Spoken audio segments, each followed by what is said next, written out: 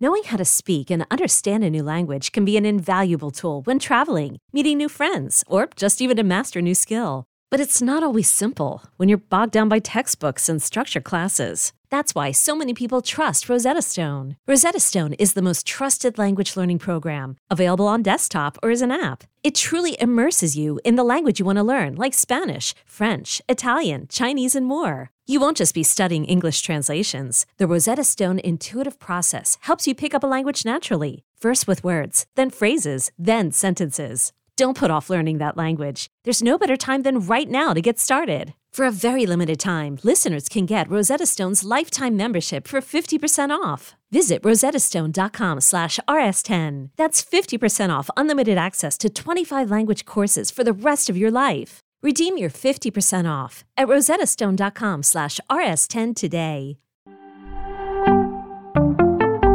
Let's talk third base prospects up next on Fantasy Baseball Today in 5.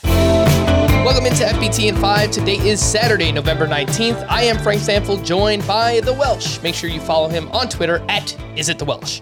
And we will start with the top prospects in redraft for the third base position.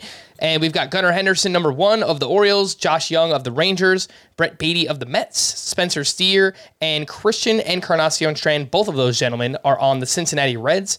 Let's start up top. Gunnar Henderson, arguably one of the top prospects in all of baseball. He did it in the minors last year, flashed a little bit at the major league level with the Orioles. He's going inside of the top 100. Do you agree with that price tag, Welsh? And what can you see him doing this season? Yeah, I surprisingly do agree, even though I don't try to jump into rookies too much at really high cost. I was a very big buyer of Bobby Witt Jr. this previous year. I was actually a little bit more pessimistic about Julio Rodriguez, just simply because I didn't think he was going to break camp until they told us that he was breaking the roster, and that changed everything. But Bobby Witt, you had to pay about a top 75, even into top 50 at that time. And I think you're looking at something relatively similar, going to play a lot of third base. Projections early are pretty favorable, 20 homers, double-digit stolen bases. I think he could surprise with a little bit more on the power front. And if they're going to hit him in the middle of the order, I think he's being undersold as far as those run and RBI numbers go. So Gunnar Henderson, like Corbin Carroll, I really truly believe those guys are the front runners in each of their divisions, and it's going to be really hard for anybody to overtake Gunnar Henderson. But Josh Young, who is number 2 on this list, could be one of those players. If the K rate is dropped and the power numbers are extended, he could push Gunnar Henderson just a tiny bit. Speaking of Josh Young, he had a 38% strikeout rate in the 26 games he played with the Rangers.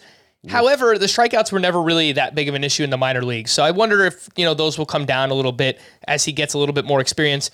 Josh Young and Brett Beatty, the next 2 names on this list, who do you think makes more of an impact in 2023? I do believe Josh Young, and to further your point, something we talked about on the full podcast of Fantasy Baseball Today is, I think it's very telling that, yes, he had a 38% strikeout rate, but he had missed almost a year, Josh Young did, and he only had around 200 plate appearances between AAA and the majors that he did all of this, that even the early projection systems not only don't have him as a 30% strikeout player, but under 28%. And this is not something that he typically was. So he's running a little bit more. His body looks to be in better shape. He's a better contact hitter than Brett Beatty. Brett Beatty puts up bigger EV numbers, and I think he's a little bit more electric as far as some of the power goes.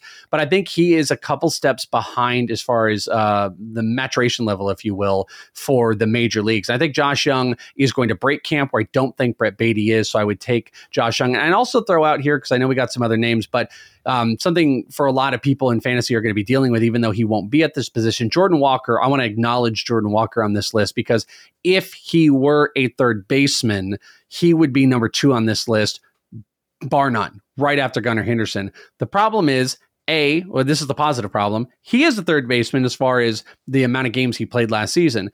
The issue is he will not play third base, and I'd be surprised if he plays any third base in the minors in 2023, if he even hits the minors, because he was playing in the outfield as far as the AFL goes. He'll do it again because there's this guy, Nolan Arenado, who's out there that's probably going to push him off. I don't know, Frank. I don't know about you. I think Nolan Arenado might stay there, but we saw Jordan Walker even play in center field. So I think Jordan Walker has a potential to break camp with them. He does qualify at third base, but he will not be a 2023 third baseman, but he he would easily be number 2 on this list. All right, let's wrap up with the 2 Reds here on this list. Spencer Steer got 28 games in with the Reds last season. He hit .211 with 2 home runs, solid plate discipline, walked 10% of the time. Big season in the minor leagues as well for Spencer Steer. Christian Encarnacion Strand. Looks like he might have more upside, at least just based on the minor league numbers. He hit .304 with 32 homers in the minors. Who do you think has more upside, Spencer Steer or CES?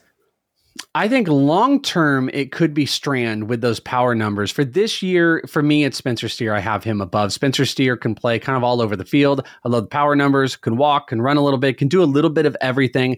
Has a very Jake Cronenworth vibe to me as far as what he can do in fantasy. Strand is more of a long shot. He did hit AA. He's a little bit older. He put up big power numbers. I believe he'll start at AAA. At the end of the day, we just don't know what the Reds are going to do. You know, they have got roster spots. They've got a glut of young talent that's going to be coming soon. So maybe they're going to want to early, even before a guy like Noelvi Marte, who's lower as far as levels go, they might want to see what they have in Strand earlier than we're expecting. So that's why he could get run, but I would bet on Spencer Steer. You mentioned Jordan Walker. I'll quickly just bring up the name Miguel Vargas, who came up as a third base prospect. He's going to play some outfield, some third, maybe a little bit of first base to spell Freddie Freeman. If he were still a third base prospect, where would he rank on this list?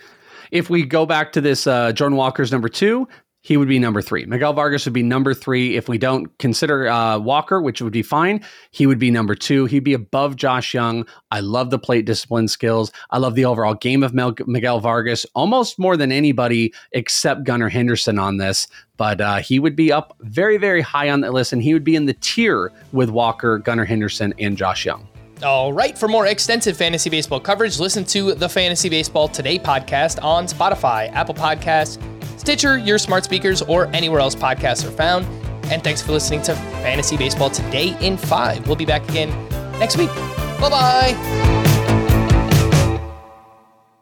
Hey, Rob Bradford here. You guys know I'm always up for a good MVP story, and one of the best stories is Wasabi Technology. Wasabi is the world's hottest cloud storage company, and it's become the go-to provider for professional and collegiate sports teams, including 20 Major League Baseball teams like the Red Sox and NHL teams like the Bruins and Vancouver Canucks. Even the Liverpool Football Club is getting in on the Wasabi action. So, why is Wasabi the MVP? Well, Wasabi was purpose-built to free businesses from skyrocketing storage costs and unpredictable transaction fees that the Amazons of the world are charging. In fact, Wasabi is up to 80% less than those hyperscalers and doesn't charge a cent for businesses to access their data. From Wasabi's AI-enabled intelligent media storage, Wasabi Air, to the industry's only cloud storage service with triple protection against cyber criminals, data deletion, and ransomware, Wasabi's taken the lead in driving innovation in data storage and helping sports teams